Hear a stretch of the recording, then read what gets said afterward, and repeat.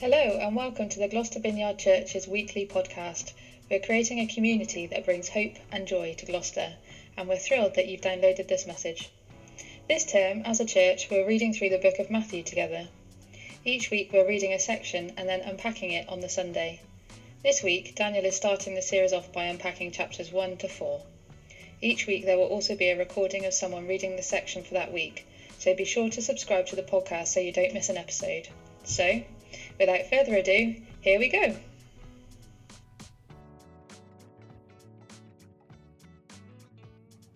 So I wonder how many of us here this morning have ever actually tried to read the Bible. I wonder how many of us have done that logical thing of starting right at the beginning of this book and chomping our way through it. I wonder who else has had the same experience that I've had of starting at the beginning and actually doing pretty well at first. I mean, this is the new year, and if we're ever going to try and read the Bible, this is a great time to pick it up and give it a go. But when you start going through the first book of the Bible called Genesis, there are some really good stories. Okay, granted, there's loads of confusing bits and there's some really weird stories, but on the whole, it's actually a pretty good read, and it's not actually that hard to read either. You know, you tend to constantly have this feeling that there's more going on that you're just not understanding. And incidentally, you'd be right, but that's okay. That's the way the book is designed. It's not because you're reading it wrong. And then you suddenly get halfway through the second book and all of a sudden you grind to a halt. It suddenly gets a bit less compelling, shall we say. Starts talking about the designs of tents and loads of weird rules. It gets super hard to get through and you think, come on, you can do this. You make it through the second book, you can do this. Maybe the next book won't be quite so bad. And then you hit book 3 and it's just more of the same. And so you peek ahead to see what the next book is like, and it's called Numbers. And you're like, come on, what a boring title. And you start reading that and it's just like lists and lists of names of people. You flick forward to the next book to see if there's hope and find to your utter dismay that it's actually just basically a recap of the first 4 books. As if that stuff needed recapping. And so you may well do what I've done in the past and you think, you know what, I'll come back to that at some point. I'll just skip ahead to the good bit. I'll go to the bit of the Bible where Jesus shows up and I'll start from there. And so you hit Matthew chapter 1 in the second part of the Bible. We call that part the New Testament. And what are you greeted with? An enormous list of unpronounceable names. And you're like, no, come on. What is going on here? I feel like the Bible needs a better editor. You know, skip to the good bits and leave out all the lists. And then after the lists, we finally get into some familiar territory. We read about Jesus being born, which of course we've just celebrated last month, and I've still got the waistline to prove it. But even then, when we read that story slowly and carefully, we can read some really weird details like a virgin giving birth. Like, why is that important? And Matthew, the chap who wrote the biography of Jesus' life, keeps saying this weird thing. He keeps saying, this occurred to fulfill what such and such a prophet said. And you realise that he's actually referring to that really long, tricky bit of the book, the bit we call the Old Testament. And you realise to your utter horror that when Matthew was writing this book, he's assuming that you've read this long, tricky bit. In fact, he's actually writing it assuming that you've already read it loads of times. In fact, he's assuming that you don't have a Netflix account or any other way of entertaining yourself. So all you've done for entertainment as a family for your entire life is read this long, tricky bit of the book over and over again and discuss what it means. Because if you had been reading nothing else for the last 20 years of your life, then this opening few chapters of Matthew is just dripping with aha moments. It's absolutely laden with little words and phrases which are trying to tell us something about this person, Jesus. All these little hints and in-jokes are trying to convince us of one simple fact: that Jesus is the person that this broken world needs. That the world is a messed up place and that we need divine intervention. And that Jesus is here to offer just that intervention. So at this stage, we as Westerners start getting a bit fed up because we're like, well, dude, if that's what you want me to know, then why don't you just say it? You know, what we want Matthew to do is, rather than write this biography, we want him to write a scientific dissertation. We want Matthew to say, look guys, Jesus is God. Get in line, behave like this, and here's my scientific proof. In fact, most of us would probably just have preferred a tweet with all the bare facts in it. Why all the frill and detail? Just get to the point. If your message is that Jesus is God and he's come to rescue the world, then just hurry up and say it, Well, the fact of the matter is that that's actually exactly what Matthew is trying to do. He's trying to convince us that Jesus is God and to teach us about what God's like. But to do it, he doesn't use science and logic, even though we wish he would. He uses history and literature to make his case. Now, to us, that might seem a bit nuts, but for Matthew, he was using the means which were available to him at the time to communicate what God was saying and doing. And we would do well to give Matthew the respect he deserves and read what he's written on his terms. We shouldn't be reading this book expecting Matthew to speak to us using our modern ways of thinking. That's both unfair and actually a little bit disrespectful. It's like us going to France and expecting everyone to speak English. No, we don't do that. We respect the French and we do our best to speak their language, very poorly in my case. And the same is true when we step into the Bible. We do well to respect the authors and do our best to speak and understand their language rather than expecting them to speak ours. I think if we're not careful, we can actually be quite arrogant as modern Westerners to think that our way of thinking and doing things is the ultimate pinnacle of human thinking and acting. And, certainly we've made some good progress, but I am convinced that in 50 years' time, our kids are going to be looking back at us and asking, what on earth were you thinking? But we're just doing the best with what we know and with what we can do at the moment. And the same is true for Matthew times 1,000. He is writing this book that we're reading about 2,000 years ago. There is an enormous gulf of time and human learning between us and him. The fact that we even have a copy of what he's written in our language is an absolute miracle. So let's agree to give Matthew the respect that he deserves and read his account with our minds open. He's doing his best with the tools and understanding that he has to convince us that Jesus is God and is here to change the world forever. So let's dive in together and see if we can find out what Matthew has to say about Jesus. Okay, so far in our reading plan, we've been reading chapters 1, 2, 3 and 4. Now that's quite a large chunk. Don't worry, they're not all going to be quite that long. And in the story so far, we've had a very long and dull list of names, a very lovely and familiar story about Jesus being born. We were introduced to a chap called John the Baptist, who was pretty strange. Jesus gets baptised and then immediately spends some time on his own in the desert, where the devil shows up and gives him a hard time. And then Jesus comes out of the desert, calls some guys to start following him, and then he starts going from town to town doing some amazing things like healing people and telling people that the kingdom of heaven is here. Now, those are the facts. They're the events. Those are the bits that we're primarily interested in, isn't it? What did Jesus say and do? And of course, those things are all really important. Probably the most important thing for us to get to grips with. But mingled in with all those events and facts, there are some really odd little details which we tend to skip over because we're looking for the facts. Details like all those names and the way that Matthew has mentioned how many generations it was between one thing and another thing. Like, what's all that about? The fact that Mary was a virgin, that's strange. Is it important? Some of the things about Jesus going to Egypt and the horrible story about baby boys being killed, why is that in there? The fact that when the Holy Spirit shows up, he looks like a dove and he's hovering over some water, and we're thinking, I'm sure I've read that before somewhere. And when Jesus goes into the desert, he's there for 40 days and gets tested by the devil. And you're like, why such a specific amount of time? Is that important? And we read all those details and we think that it's just window dressing on the facts. When in fact, that very window dressing is what Matthew is using to make his point. For Matthew, the facts of Jesus' life are almost more like the window dressing on the significance of who he thinks Jesus is. Because all of those weird extra details, to a person who's read their Old Testament several times, to a person who has no Netflix account, all of those, they leap off the page. With every one of them, it's like an alarm bell going off in your head. It's like, I've read that before. I've heard that before. I know another story just like that one. Because Matthew is a clever sausage. He's really, really good at what he does. He is a master storyteller.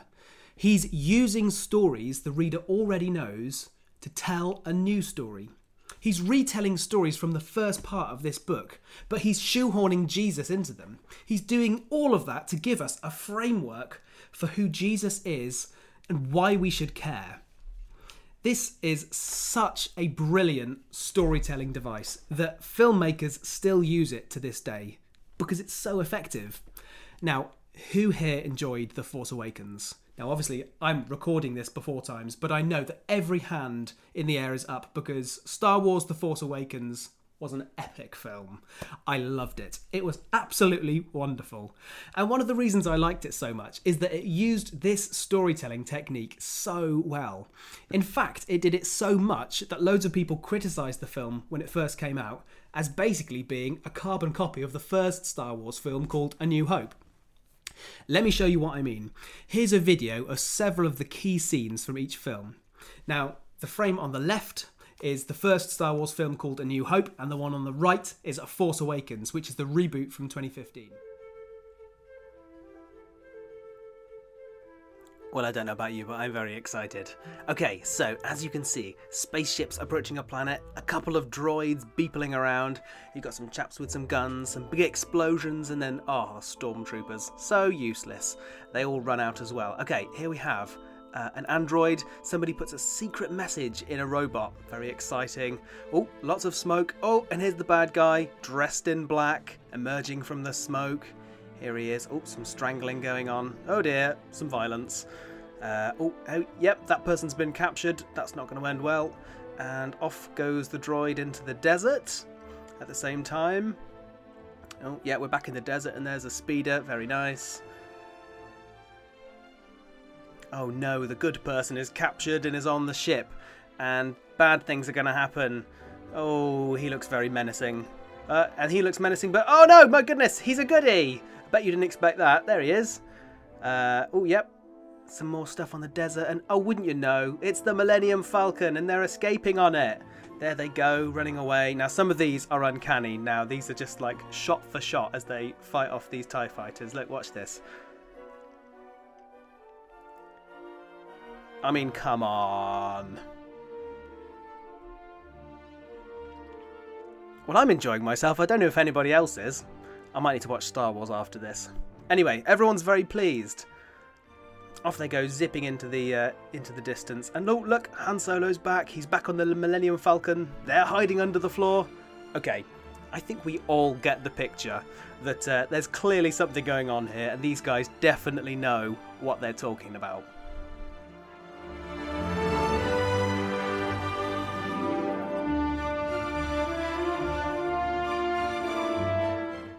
Anyway, that's quite enough of that. I'm just going to want to nerd out, and I really want to watch Star Wars now.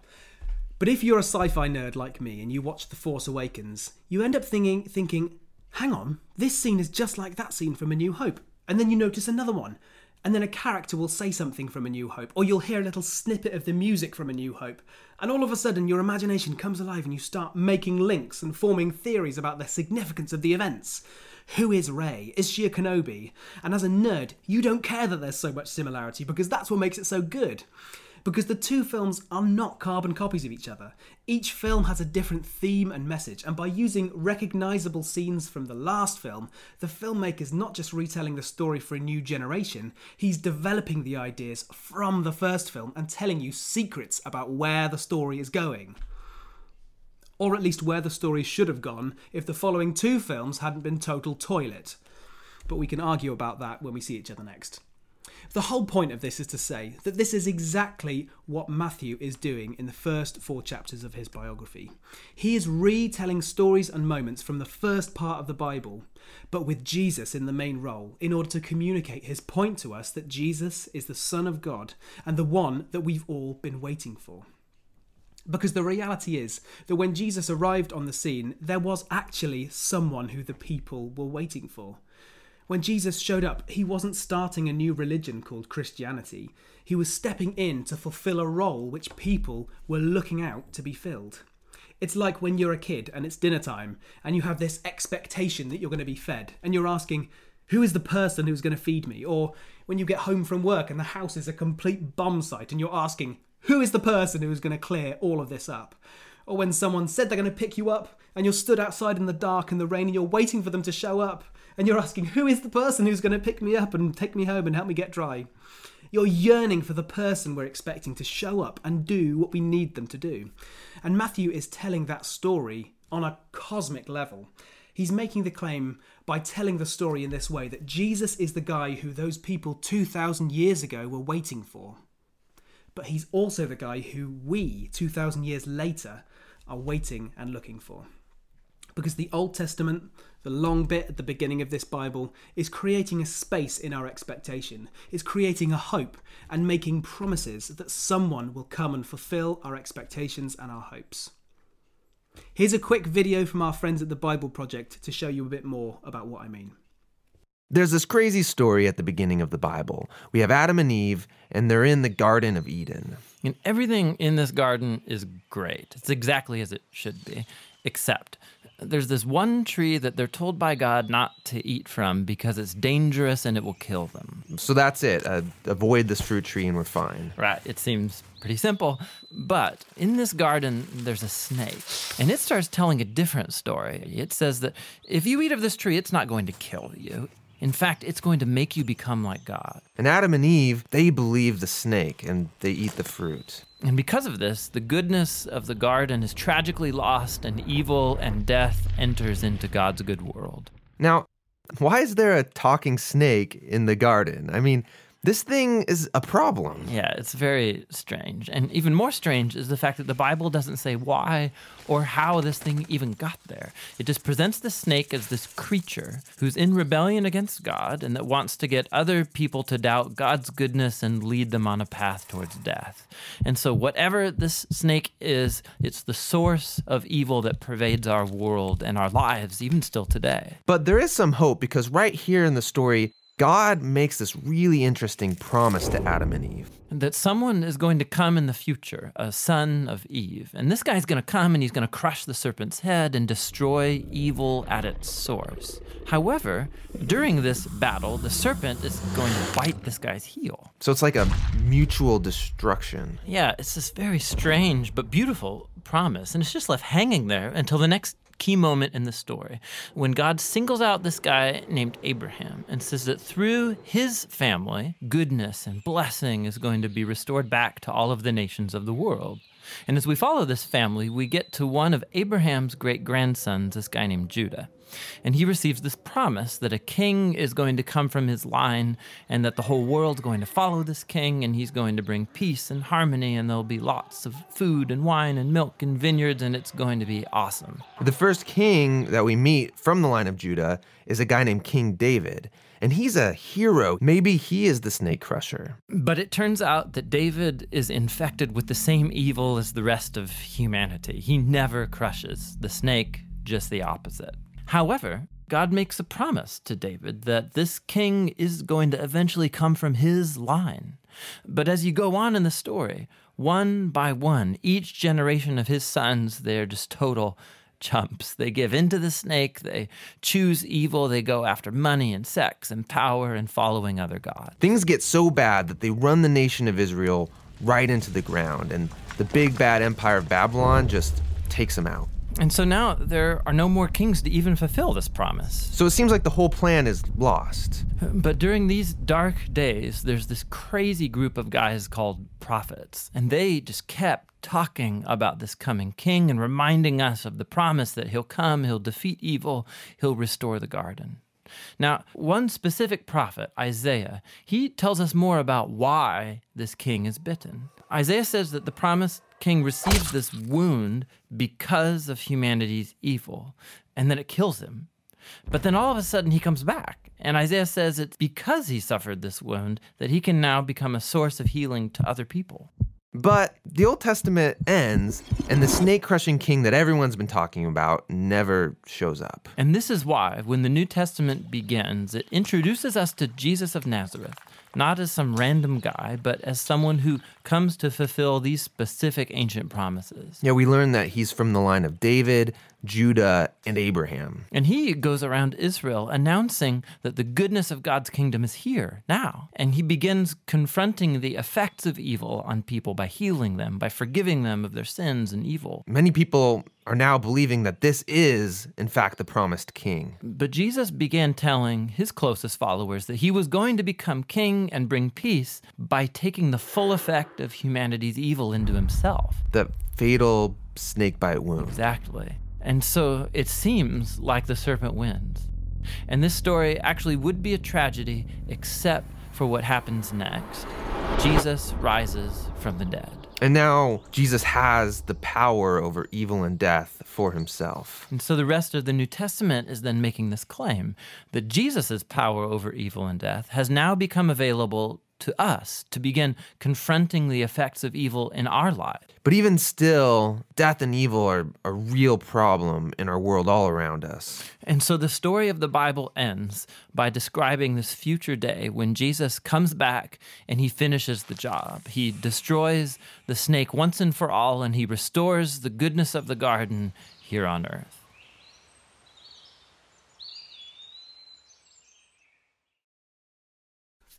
So there's an awful lot in there, and there's an awful lot in Matthew chapters 1 to 4, and there's just too much for us to cover this morning properly. But I hope if nothing else, that's kind of sparked your imagination and maybe even inspired you to go back and reconsider that long chunk at the beginning of the Bible with some fresh eyes. Like I say, we don't have time to unpack all those little hints and clues that are hidden in Matthew chapter 1 to 4 this morning. But really quickly, that list of names at the beginning is giving you the family history of this snake crusher that they mentioned in the video, the one that's promised in the first pages of the Bible. Matthew is saying to the readers, look, God's promise is coming true. You can trace it through his family history. Now, the list starts with Abraham, and Abraham was promised by God that his family would be a blessing to the whole world. And you read the first chunk of the Bible, and that promise isn't fulfilled, and you're left asking, is God going to keep his promise? And Jesus is the answer to that question. Jesus is the resounding yes. God is going to keep that promise. He is going to bless the whole world through this man, Jesus. And when Matthew tells the story of Jesus going to Egypt and that weird story about the baby boys being killed, we're supposed to remember a character called Moses, who rose up to save people from slavery, because Moses was also born in a genocide in Egypt. And then Moses led the people into the desert for 40 years to be tested, just like Matthew tells us that Jesus was tested for 40 days. We're supposed to be realizing and thinking that Jesus is like a new Moses. He's here to rescue people from slavery, just like Moses did, and lead them into freedom, just like Moses did. Or finally, and maybe this is my favourite one, when Jesus gets baptized and the Holy Spirit hovers over Jesus like a dove, it takes you back to the very first sentences of the Bible, where it says, "In the beginning, God created the heavens and the earth. Now the earth was formless and empty, and darkness covered the deep waters, and the Spirit of God hovered over the surface of the waters." The Spirit of God hovers over the waters when the world is made, and the Spirit hovered over Jesus when he got baptized. Matthew's saying that Jesus himself is an act of new creation. So as you can see, in the first 4 chapters of Matthew, they are absolutely dripping with this claim that Jesus is the Son of God and that he's the one that we've all been waiting for. That Jesus is the one who came to rescue this broken world and to fulfill our long-felt hopes. And so when you read the first 4 chapters of Matthew, with all of that in your head, you realise that Matthew is making a bold claim about this Jesus guy, that he's the one we've been waiting for. He's going to be like a new Abraham, bringing blessing to the whole world.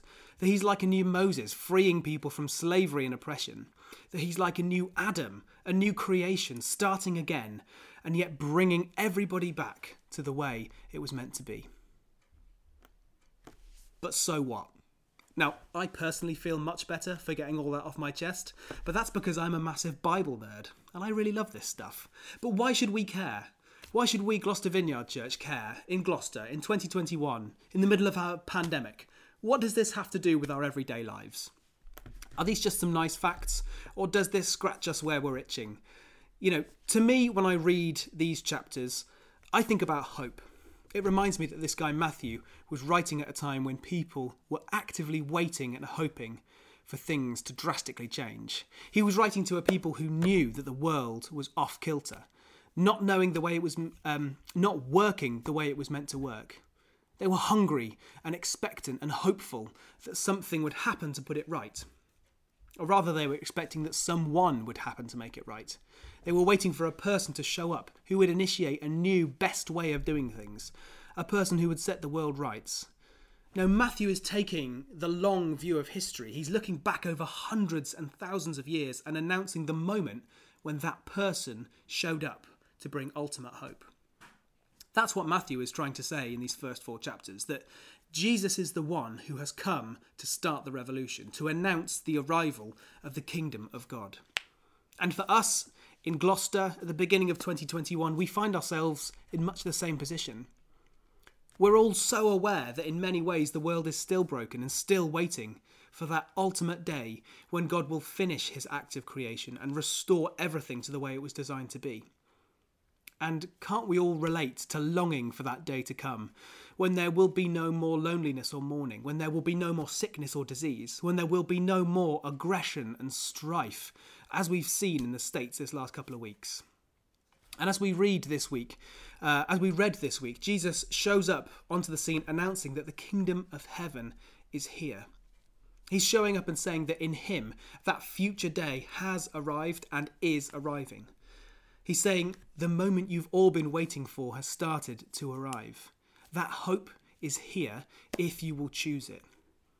Now, this kingdom of God is what we're going to be talking about every week this term, asking questions like, how can it be here and yet not here? Like, what are the values of this kingdom and how can we play our part in it?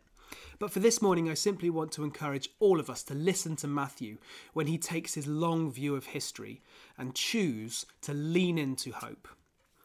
To paraphrase Dr. Martin Luther King Jr. ever so slightly, the arc of history is long, but it bends towards hope. This morning, I want to encourage us that we have a choice as individuals and as a community to choose which way we're going to lean. Are we going to lean into the hopelessness of the current situation? With all the bad news and uncertainty, are we going to lean into fear over what this year is going to bring, especially all the financial difficulties that this year will bring? Are we going to lean into anxiety and worry over our children's educations?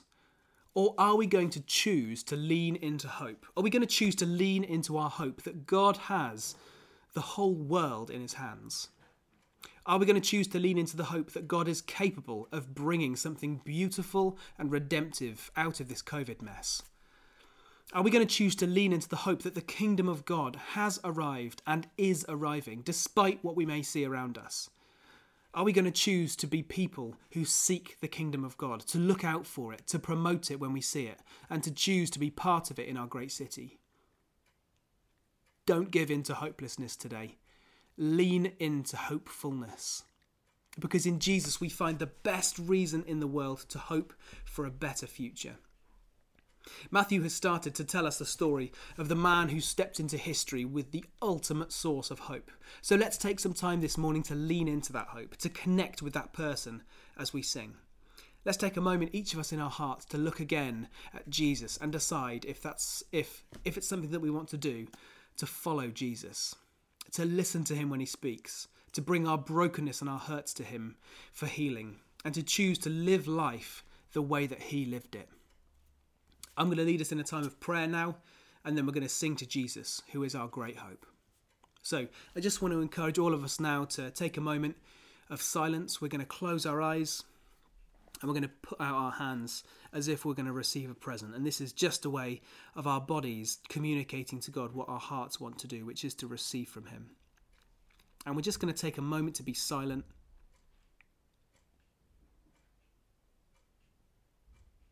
And in our hearts, we're just going to invite Jesus to come and speak to us.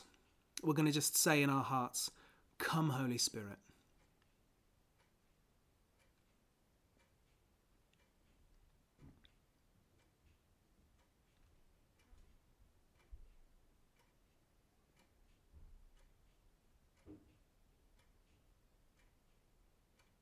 Come, Holy Spirit.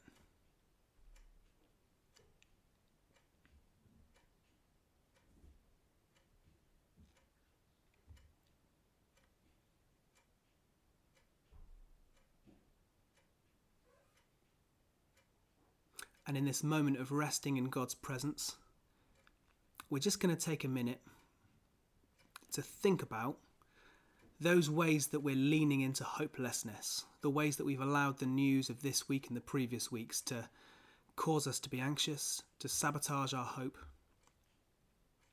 We're just going to remember those moments and those things which are keeping us awake at night.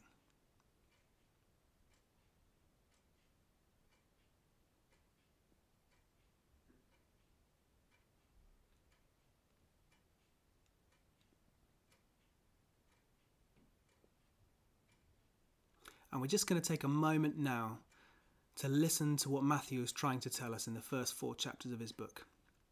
That Jesus is that great source of hope.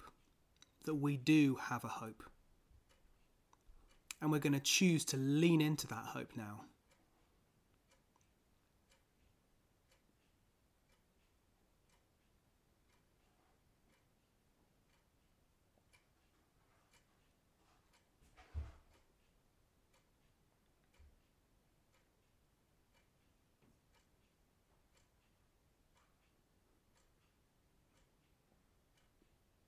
Father God, we thank you for the hope that we find in Jesus.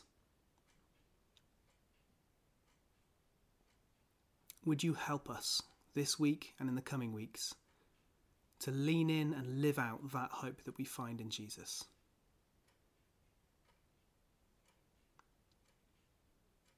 We thank you for your great plan that one day you will bring all that you've made back to the way it was meant to be. And we ask that we could see more and more of that new creation in our lives and in our city in the weeks and months and years to come. Would you make us into a community which is always seeking that truth? Amen.